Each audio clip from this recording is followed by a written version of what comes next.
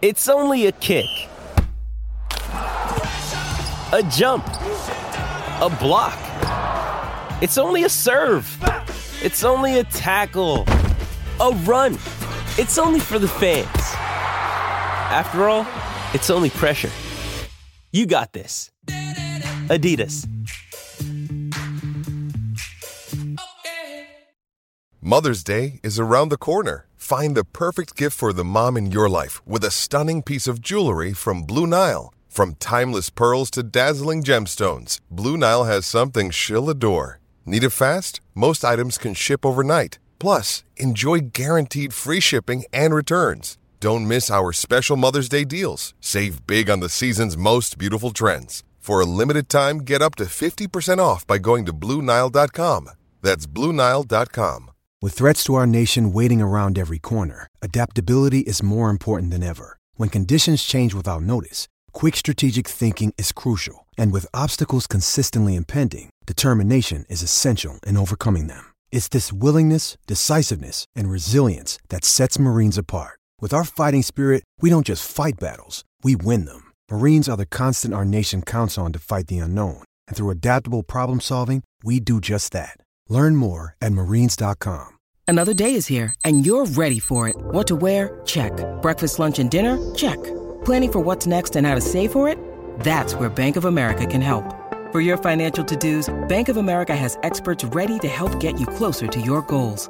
Get started at one of our local financial centers or 24/7 in our mobile banking app. Find a location near you at bankofamerica.com/talktous. What would you like the power to do? Mobile banking requires downloading the app and is only available for select devices. Message and data rates may apply. Bank of America N.A., member FDIC. Welcome back, Tiger fans, to Rocking Nation's football podcast. I'm Nate Edwards. That's Brandon BK Kiley. This is Before the Box Score. We are preparing for Kansas State. We are rewinding the clock. We're going back to 1999, getting ready for the Wildcats. Dangerous Wildcats team. Dark horse conference contender. It's like we're back in the Big 12 again. It's great. We also had some breaking news. We have some roster movement. It's just, there's a whole lot going on. BK, how you doing, man? I'm doing fantastic. It's good to be with you tonight. I know for Mizzou fans, this is a really big week, man. You get a big-time commitment.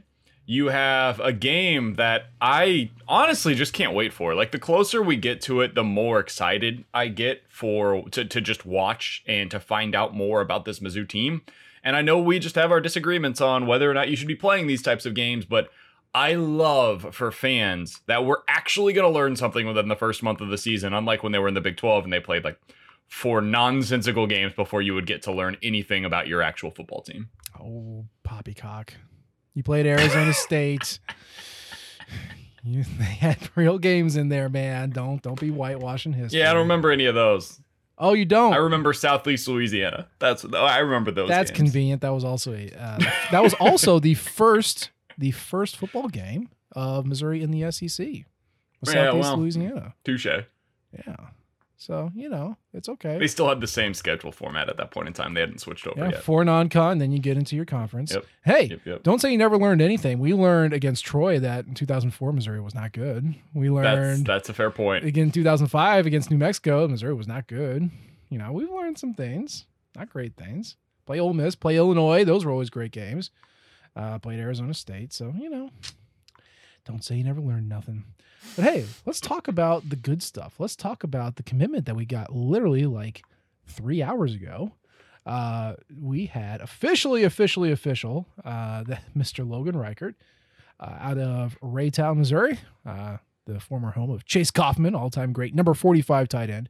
But Logan Reichert, number 87, the 87th best prospect in the country, according to Rivals, 7th best tackle, and the 5th best player in the state of Missouri. He is committed to your Missouri Tigers. He is 6'7", 345, and 18 years old.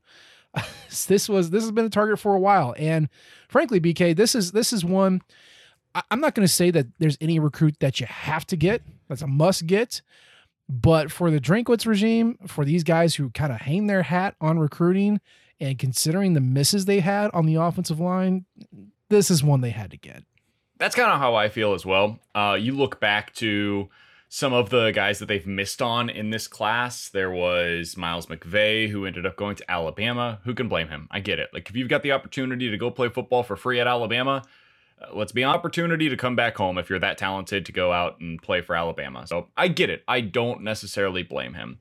You lose out on Caden Green to Oklahoma. Again, you get to go to Oklahoma. I get it. I'm not going to blame a kid for doing it. But those were big time recruits that you would have liked to have seen at Missouri. And then the last kind of piece to that puzzle was Logan Reichert, the 3 kind of blue chip talents on the offensive line. And it always felt like he was the most likely. His mom went to Mizzou, so he had legitimate ties to the program. The only other school that felt like, at one point at least, a threat was Georgia. And that was because one of their coaches has a family relationship with the Reicherts. And then he ended up going to Oregon. And so now his last 2 were Oregon and playing close to home at Mizzou. And it always felt like this was Mizzou's to lose. So it's a huge commitment, man. I don't want to downplay this at all. He is a massive, massive human being. And Mizzou needs to land one of these types of commits every single season. Now that you're in the SEC and you're trying to play with the big boys, and Florida's on the way back up, Tennessee is on the way back up, Georgia is all of the way back, you've got to be able to have offensive lines that can win in the trenches. You look back to 2013, 2014, that's where they won. They won because their offensive and defensive lines were just dominant. They got to get back to that, and it's going to take guys like Logan Reichert to be able to do that. Absolutely. So this is 1, 2, 3. This is the 4th 4-star recruit, according to Rivals, joining Brett Norfleet, the 4-star out of St. Charles, Missouri, Jabari Johnson, the dual threat quarterback out of Tacoma, Washington, and then, of course, Josh Manning, who committed back in July, the wide receiver out of Lee Summit. So the Missouri commits from this class have a Western flavor to it. We have yet to really see a blue chipper from St. Louis in this class commit. Now there's still time to go, and nothing's over until you sign in December. But it is nice to see the western part of the state, the Kansas City area, starting to present itself a little bit better in the recruiting aspect. I guess Brett Norfleet's St. Charles. I don't want to take that away from him. St. Charles is nice. It's okay, BK. You don't have to correct me on that. But yeah, it's that side of the state has been tougher to crack. And while there hasn't been as many blue chip recruits from that side, they are growing. There are more of them, and it's good to get both sides represented. So good to get another blue chipper. Good to get another Missourian on there. I believe, if I remember correctly, this puts Missouri's recruiting class at 60th overall if you're looking at the composite. But remember, there's only 11 commits here. If you look at the star rating, Missouri's class actually by player star rating is 25th.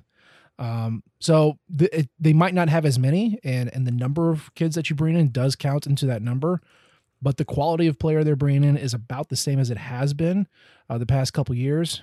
So that is something to keep in mind when you're looking at that 6 and that 0 and going, what are we doing? Just there is still quality kids coming in, and that is before you even hit the transfer portal.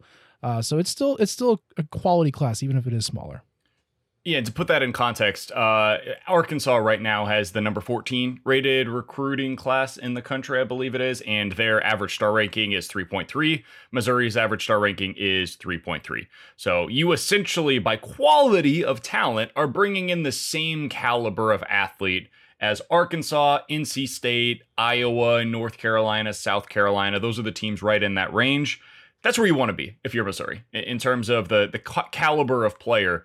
They just haven't brought in very many of them. And I do wonder if this is going to be, I know we've talked about this a lot, Nate, but I wonder if this is just going to be a smaller class, and maybe part of the Eli Drinkwitz build, right, wrong, or indifferent, is going to be taking 5 to 10 transfers every year.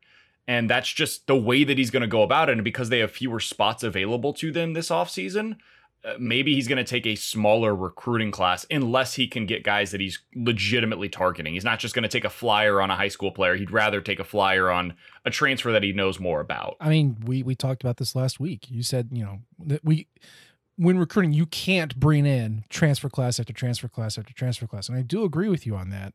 But I think this class in particular is different. Look at the class, the roster breakdown by class. You have 31 freshmen. And you have 18 sophomores. That's 49 players of your allotment that you can have. And remember, that's only 85. Okay. Then you have 20 seniors and graduate students, and you have 13 juniors. Okay. So there's really not a lot of room because those seniors are going to be coming back. Well, let me rephrase. Some of those seniors can come back.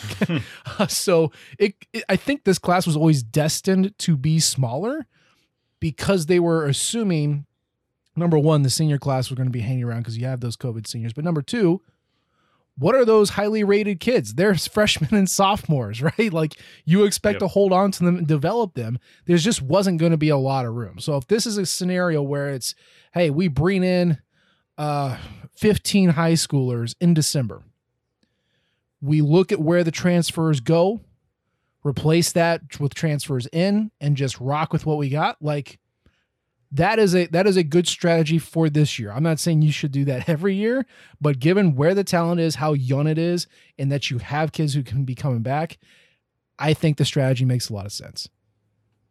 Yeah, I'm right there with you. And when you look at what remains in the in-state class, Jeremiah Love is still out there. He's a blue chip running back, but the overwhelming likelihood is it seems like he's kind of trending towards Texas A&M. And if not there, he's going to a big program. Mm-hmm. Like maybe it's Notre Dame, maybe it's Alabama, maybe it's Texas A&M, but it's somebody of that ilk. It's almost assuredly not going to be Missouri, and it's been trending away from Mizzou for a while now. The one that is interesting, though, among the quote-unquote blue chip talents that are still available, and he's the only other one in state, is it sounds like Marvin Burks, the safety out of Cardinal Ritter, might be kind of looking back at Mizzou. I think this happens sometimes. There's like two different ways that recruitments tend to go. One is kind of what happened with Miles McVay, where early on, they feel like they are a heavy Missouri lean. And then as they get more interest elsewhere, it becomes very clear, oh, they have a wandering eye. Like they're going to go to Oklahoma or Alabama or so on and so forth. The other way that this can go is they're a blue chip talent. They get a bunch of offers. They're really excited about the process. They stay quiet, though, and that's what Marvin Burks has done thus far. And then you get midway through the season, they haven't committed anywhere, and it's like, wait, are they just going to end up coming to Mizzou? Is this thing going to kind of fall back to them? Mm-hmm.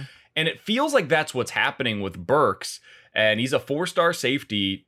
If I'm a safety right now, to be totally honest with you, Nate, and I saw what that defense looked like last week and how they could use him in that defense, that is certainly something that would be of interest to me. So hopefully they're able to finish that one out as well. And if you do, man, it's not what we were hoping for with this in-state class, but it still has a chance to be a pretty darn good in-state recruiting class. Yeah, for sure. Now, if you end up with that would give you, assuming it's 3 of the top 10 kids in the state. Exactly. And like, who are you going up against? Well, Tennessee got Chendavian Bradley. Oklahoma, like you said, got Caden Green. Notre Dame gets Christian Gray. PJ Adebore, like he goes to Oklahoma. Mac Markway goes to LSU. Like, look at those names. And that's what Missouri is going up against. Missouri is not going to win every single battle against every one of those schools every single time. Like, just it's not going to happen. Even if you have the home field advantage, if you will, of saying, hey, play for the hometown school. Like, that's tough. That's always tough. And if you pull in 3 of the top 10, that's great. That's awesome. And hopefully, the talent continues to be numerous as far as these high school recruits go. And there's always going to be some opportunities to pick them up and bring them in. So, yeah, I mean, it's good news. It's great. Congratulations to Logan. We hope he signed on the dotted line in December. And he would be a great addition to this offensive line. Speaking of the offensive line, there was a subtraction today. Mr. Dylan Spencer, former Missouri, former Jackson State, and now once again former Missouri offensive lineman, has elected to no longer play football for the Tigers. This was broken by Power Mizzou sometime this morning, I guess. And yeah, it was kind of interesting since he committed to Drinkwitz and then left halfway through the 2020 season, came back halfway through the 2021 season, and now a game in, he's gone again. He seemed to be, he played for the, again in 20, which is a tough offensive line, but he played a couple of games in 2020. He seemed like a viable option at the guard spot.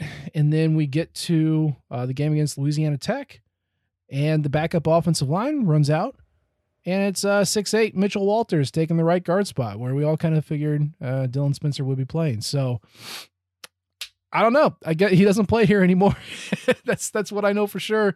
BK, what are your thoughts on this? Well, this one is kind of why I feel like it's maybe not as big of a deal sometimes to take some of these transfers as others, because it's pretty easy to move on in the current state of college football. And I know that feels dirty. It feels dirty to me too, guys. I get it. But kids are doing it, and so are teams. Now it is less of a kids are powerless than it once was. Now, if you're lower on the pecking order, you still don't have a lot of power, let's be honest. Like, yeah, you can transfer, but your options are more limited. But I feel less terrible about it now than I once did. So it just clearly didn't work out. And I think Mizzou was hoping, hey, maybe this is a guy that can give us a little bit of depth that we don't have. And then they came to camp. He clearly wasn't going to crack the 2 deep. He saw that. They saw that. And my assumption here is, and it's nothing more than an assumption, they both agreed at probably best for us to go ahead and go our separate ways once again. So I wish him nothing but the best, and hopefully he's able to latch on somewhere else, maybe at like a G5 type of a level. I think he could do all right there, but it just wasn't going to work at Mizzou. Yep. And so he's gone, and that is technically a hit to the offensive line depth.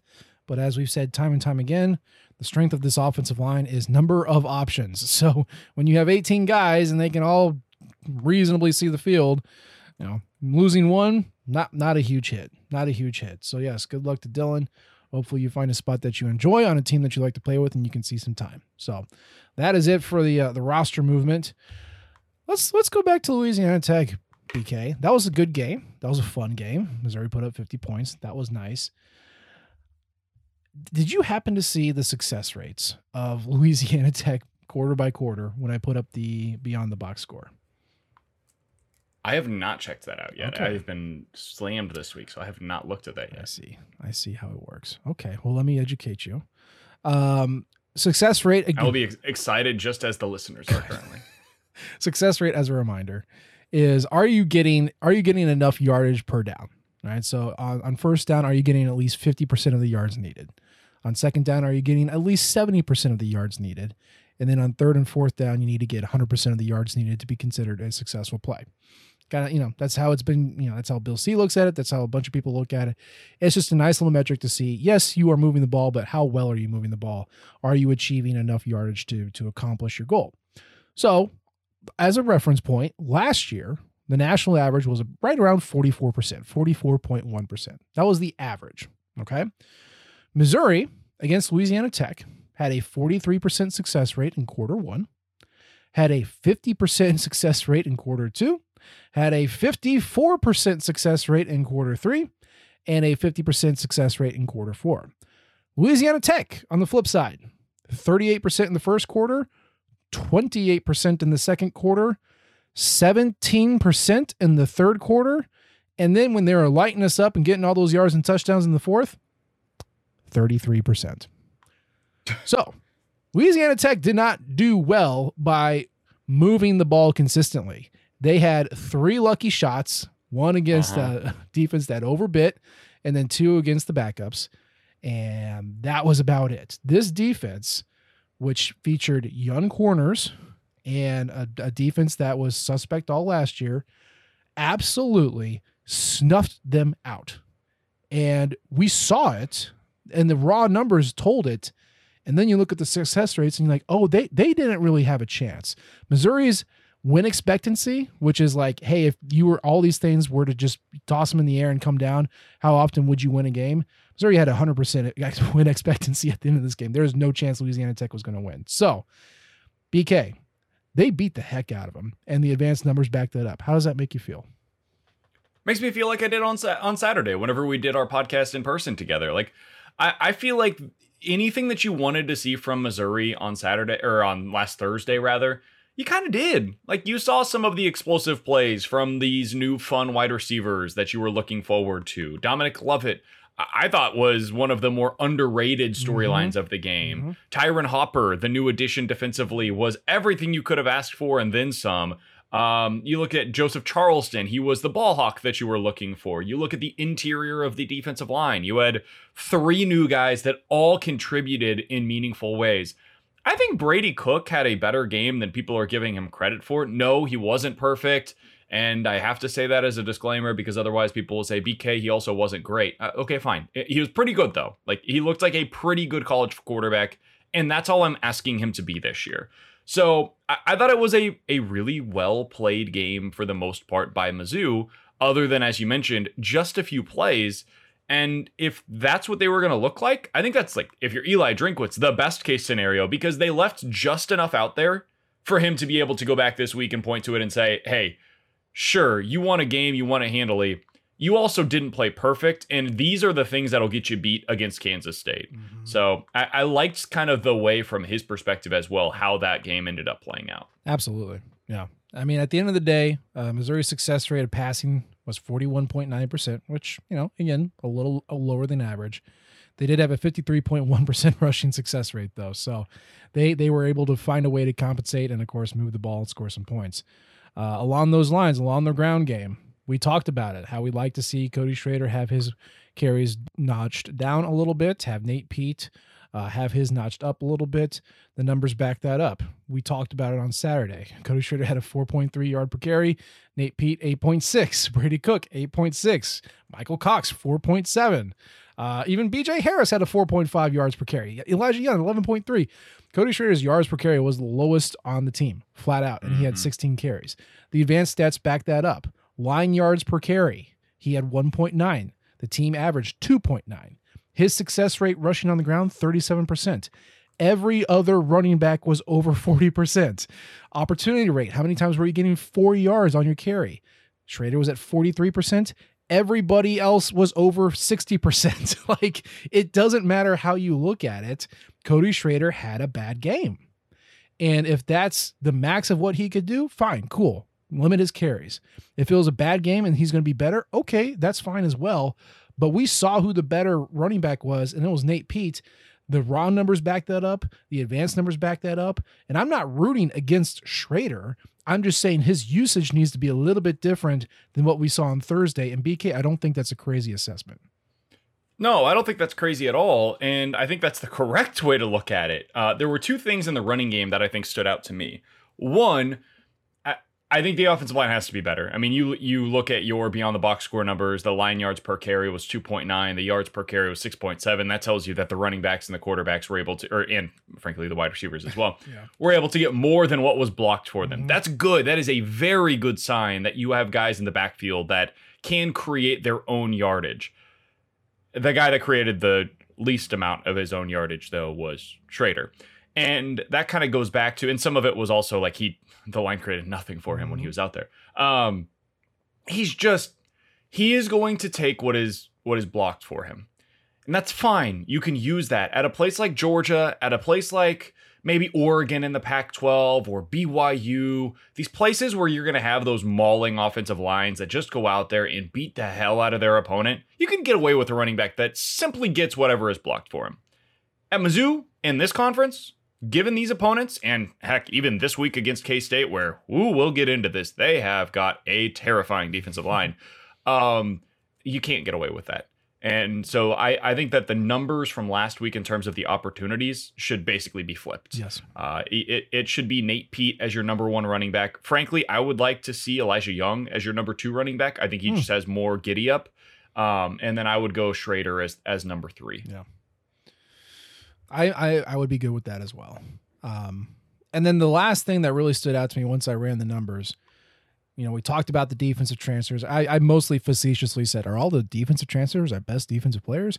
Because again, Martez Manuel, Trajan Jeffcoat, Isaiah McGuire, they all still exist. However, chew on this. Missouri finished with 46 tackles, 9 tackles for loss, 4 sacks, 8 passes broken up, and 3 interceptions. Okay, pretty good. Transfers contributed 17.5 of those 46 tackles. That's 38%. 3.5 out of those 9 tackles for loss. So that's also 38%. 2.5 sacks out of the 4 that we got. That's 62%. 2 passes broken up, that's 25% of the total, and then 2 interceptions out of the 3, which is 66%. So the defensive transfers contributed basically more than you would expect, than everybody else who'd been on the roster for a little bit. And frankly, I mean, we brought them in because they were good and the staff liked them, and they weren't seeing time and they needed to play somewhere. So we shouldn't be too surprised. At the same time, BK, that is a heck of a contribution from basically 3 guys who were playing somewhere else last year. Yeah, no, it's excellent. And it's exactly what they needed. You know, you go to the transfer portal and you're looking for guys that can contribute immediately, and you never know how that's going to go. I mean, it could have gone the other way. Now, Tyron Hopper, I was very confident based on the film that we saw from him at Florida that he was going to be an awesome player at Mizzou. I didn't know that was going to be the case for Joseph Charleston. Thought it could, but it could have gone the other direction. We certainly didn't know that was going to be the case for like a Josh Landry, or you look at like a Christian Williams, for example. They just didn't have a ton of film at their previous stops. And when you've got guys like that, you're hoping, or Drayden Norwood, that's maybe the perfect example of it, right? Yeah. He comes in for Mizzou and in week 1 plays more than 30 snaps for you defensively. And I'm going to be totally honest, didn't really realize that he was on the field. That is a great sign for a cornerback when you don't even notice that he's out there. So if you're able to get those kinds of contributions from the guys that we haven't seen much film on, and I would assume the staff hadn't seen a whole lot of film on, it speaks highly to their ability to go out there and find the right players in the transfer portal. Maybe this was just a situation where it's a one-off and they got lucky. I would like to believe, though, that it is an indicator that when they go to the portal, they have a pretty good idea of what they're looking for and what they need to be able to fit their scheme. Yeah. And they haven't connected on every single transfer. Like, we're not saying that, but they certainly connected on the ones who were starting or seeing significant minutes. And really, that's all you need. You needed something to step in and kind of hold the fort while the young talent gets developed and acclimated to the college level. And that's what we're seeing. So that's pretty dang cool. Let's talk about Kansas State. It's coming up. We are recording on a Thursday. It's coming up on Saturday. Our old Wildcat friends from the Big 8. By the way, I can't wait to hear your thoughts on this game. I'm legitimately fascinated. Very good. They beat the heck out of South Dakota, which is a good FCS team. They also had 100% post-game win expectancy. 34-0. 34-0. My God. Some things to note. Number one, this offense is exactly as one-sided as we all thought they were going to be. Certainly me. Looking at the acquisition of Adrian Martinez, knowing how Chris Kleiman likes to run his offense, I was like, oh yeah, you could probably run the triple option all year. Frankly, you could probably do that with Deuce Vaughn, Adrian Martinez, and like the kind of lack of explosiveness in your receiving game. Like, yeah, that's what you're going to do. Well, that is what they did. They had a 50% success rate against South Dakota, 56.5% success rate running. Now, when they tried to pass, and it was only 15 times, okay, I'll give them credit. But when they... probably 150 yards against a lower level opponent? It was not great. That 38.5% success rate had no explosiveness, had no efficiency. They had a 78% completion rate, but it went nowhere. It went nowhere. And so they just ran the ball basically constantly. If they got into a passing down situation, again, that's going to be like your 2nd and 7 or a 2nd and 7 and more, 3rd and 7 and more, stuff like that. They had a 25% success rate in passing down situations, 54% on standard downs when it's like 1st and 10, 2nd and 5, 3rd and 3, et cetera, et cetera. Y'all, if this Tiger defense can knock them off schedule, they are screwed to the wall. Now, the bad news, of course, is that their defense is pretty good. They are the 13th best defense in the country as of right now, based on SP+. Now, I know everyone's got little opinions on how that is, but it is a good qualifier just to give you an idea of how they are doing compared to everybody means else. They're good. Whether you disagree with the 13th rating or whatever, like, okay, that's fine. Yeah. But they are an upper echelon defense. Absolutely. So, you know, if they had some difficulty stopping the South Dakota ground game, they allowed a 56% success rate on the ground. They did way better against the pass, limiting them to a 38% success rate. Basically no explosiveness at all, no efficiency whatsoever. So they were able to get moved on the ground, but not in the air. They shut it down. So here's what we know. Kleiman defenses are pretty good, usually pretty good against the pass, last week aside, and they usually snuff out the run. So you need to kind of flip the script from last week where, the ground game was the efficiency, the passing game was the explosiveness. Flip that. Try and have easy, quick passes to move the ball and let the ground game be the explosiveness, which again, put Nate Pete in. He can do that. Regardless, though, this is going to be a tough test. One game does not tell you everything that you need to know, especially from an advanced stats standpoint.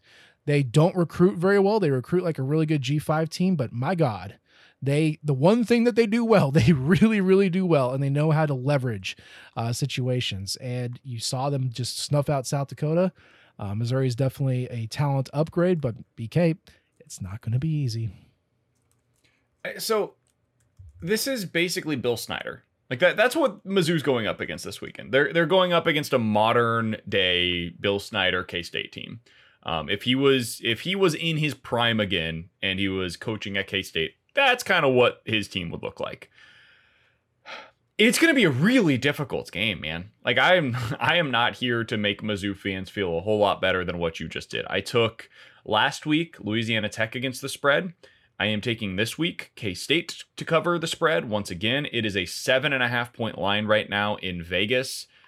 That feels about right to me. Like down. If I had to it started at 8.5, and most of the bets are coming in on K-State for what it's worth. So the tickets, like the most number of people are putting their tickets in on K-State. The money, though, seems to be coming more in on the Missouri side. So they call it reverse line movement. Mm-hmm. So that's worth noting. The sharps is what most in the gambling industries call it. They're kind of on Mizzou going into this weekend.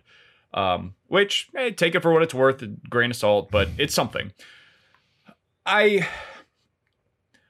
All of the things that scare me about K-State are the things that scared me about how Missouri would lose a game last year. Mm-hmm. And so that's kind of why I'm so interested in this game, Nate, is because like K-State is kind of Kentucky-esque in that they will put the mirror up and show you how good you are as a team. And I don't know how good Missouri is as a team. They are better than what they were last year. If they had played this exact same K-State team last year, I would give them zero chance to win. Zero. This season, with Tyron Hopper out there, with those run stuffers in the interior of the defensive line, with a revamped safety room, and a defense that is going to play aggressive and will take K-State off of schedule at times early on in their downs. I do think you have a chance to be able to come up with some explosives offensively, put them off schedule, and by halftime you're up like 17-10 and you're feeling okay about it. And you just got to figure out a way to hold on to that lead. It could also go the other way, where their offensive line leans on Missouri's defense. We start seeing some holes that we didn't expect to see because Louisiana Tech just isn't good enough to exploit them.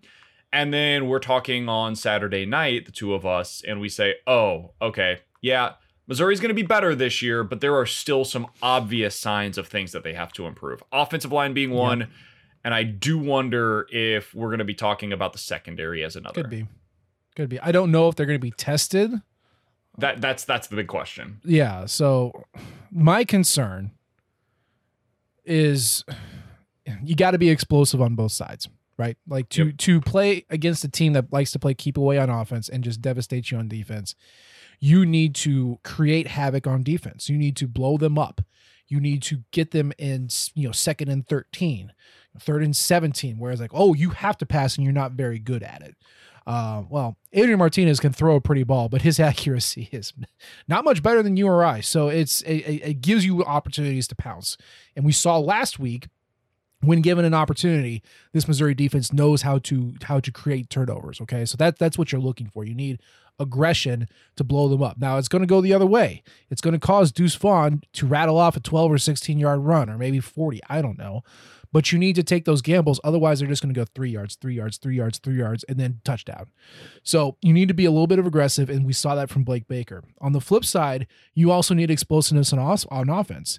They run a 3-4 defense. So that is usually pretty stout against the run, and it also creates explosions on incident. Or I'm sorry, they run a 3-3-5. So it's 3 down linemen, 3 linebackers, 5 defensive backs. That is super funky. If you remember San Diego State from 2010, they ran a 3-3-5, put Blaine Gabbert through hell for 3.5 quarters. So that it's tough to go against because the blitz comes from anywhere and everywhere, and it's really good at disguising that. And then you have 5 defense backs who can kind of play damage control. You're talking about the 3-3-5 that Missouri ran last year. Oh my against, God, no, Tennessee, right? That. Not that. I would prefer that, frankly. give me that. So you need explosive plays because they are going to also kind of blitz you from out of nowhere, send pressure from the blind side, confuse you up front. And, so you need a big play to kind of keep them on their toes. Last year, that was Tyler Beatty and nobody else. So this is a good opportunity to see what Dom Lovett and Luther Burden can be from an explosive standpoint. Hell, throw Mookie Cooper in there. But you need big chunk plays because you are going to get blown up a lot when Missouri has the ball. Is this when we talk about Felix? Yeah, go ahead. So, if you're a baseball fan, you remember the gentleman by the name of King Felix. He was a starting pitcher for the Seattle Mariners. He was quite good. There is a new King Felix in town. He reigns from the defense of the Kansas State Wildcats. He's a junior. He's a potential future, top 50 NFL draft pick. And he's a superstar. Where is he? What high school did he go to? Do you know? He's from KC, right? He's from Kansas City. 2-star from Kansas City. Yep. Yeah. He's quite good, and he makes everybody look terrible. And if I'm not mistaken, he was the Big 12 preseason defensive player of the year. Oh. I am absolutely horrified as to what that is going to look like. Last year, he had 11 sacks and 50 total tackles. He forced 6 fumbles as well. He is everywhere. He is a nightmare for opposing offensive tackles. He's going to come from all over on the defense. And this is where one of my big questions going into the game for Missouri is their offensive line, and specifically that right tackle spot. Woo, buddy, we are about to learn quickly. I remember when he first got to campus, we talked about this. Zeke Powell was starting at, I think it was left tackle at the time, actually. The first game of the year in 2020 was against Alabama. And we're like, a baptism by fire. Let's see what he's got. And now it kind of feels that way again. 2 years later, he's back in the starting lineup, this time on the right side of the defense. And if I'm K-State, I am lining up Felix the entire game over Zeke Powell. And let's find out what he's got. This is going to be a test for Eli Drinkwitz. He's going to have to scheme some stuff up. He's going to have to give Zeke Powell some help. And let's be honest, Missouri doesn't have a whole lot of help when it comes to their tight ends. They just don't have dudes over there that can get the job done. So maybe this is one of my concerns, where Cody Schrader comes back in, because they seem to trust him in pass protection, and they just have him chip every time as he's going out on a passing route. I'm concerned that will be a reason as to why Schrader will be on the field more often, and I will get it. It makes sense to me, but it will also reduce the amount of explosive plays that Missouri is able to have. So it's kind of that pull, that push-pull. Well, we're helping ourselves when it comes to pass protection, but we're also limiting the potential explosive plays that we can have because Nate Pete is just so much better than Schrader. What do we do here? Yeah. I'm going to be curious to see which side of that Eli Drinkwitz falls on. He's typically pretty conservative, so I have a fear that I know which side he's going to be on. Felix is going to be a terror. But on that line, you also have Eli Huggins, who logged 9 tackles for loss last year. He's their battleship class defensive tackle.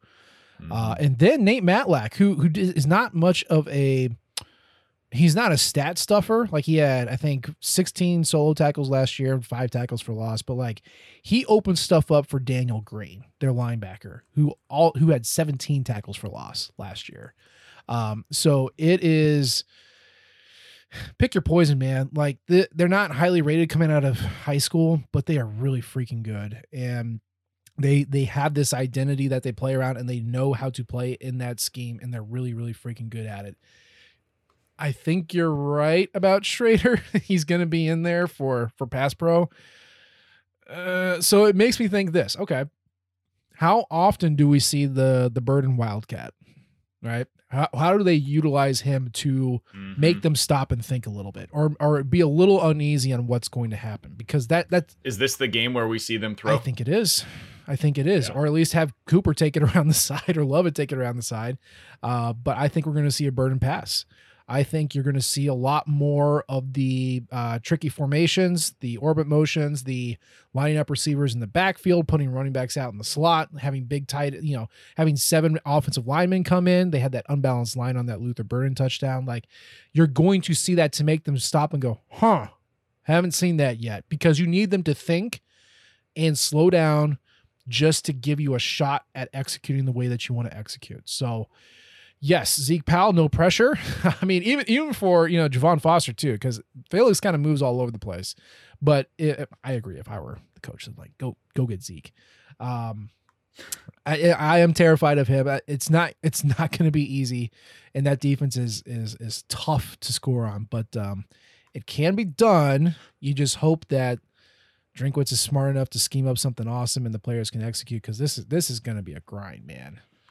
So let's get to this. Missouri's offense will win the matchup against the K-State defense if blank. If they get their explosive runs, flat out. I don't think they're going to see a lot of big pass plays.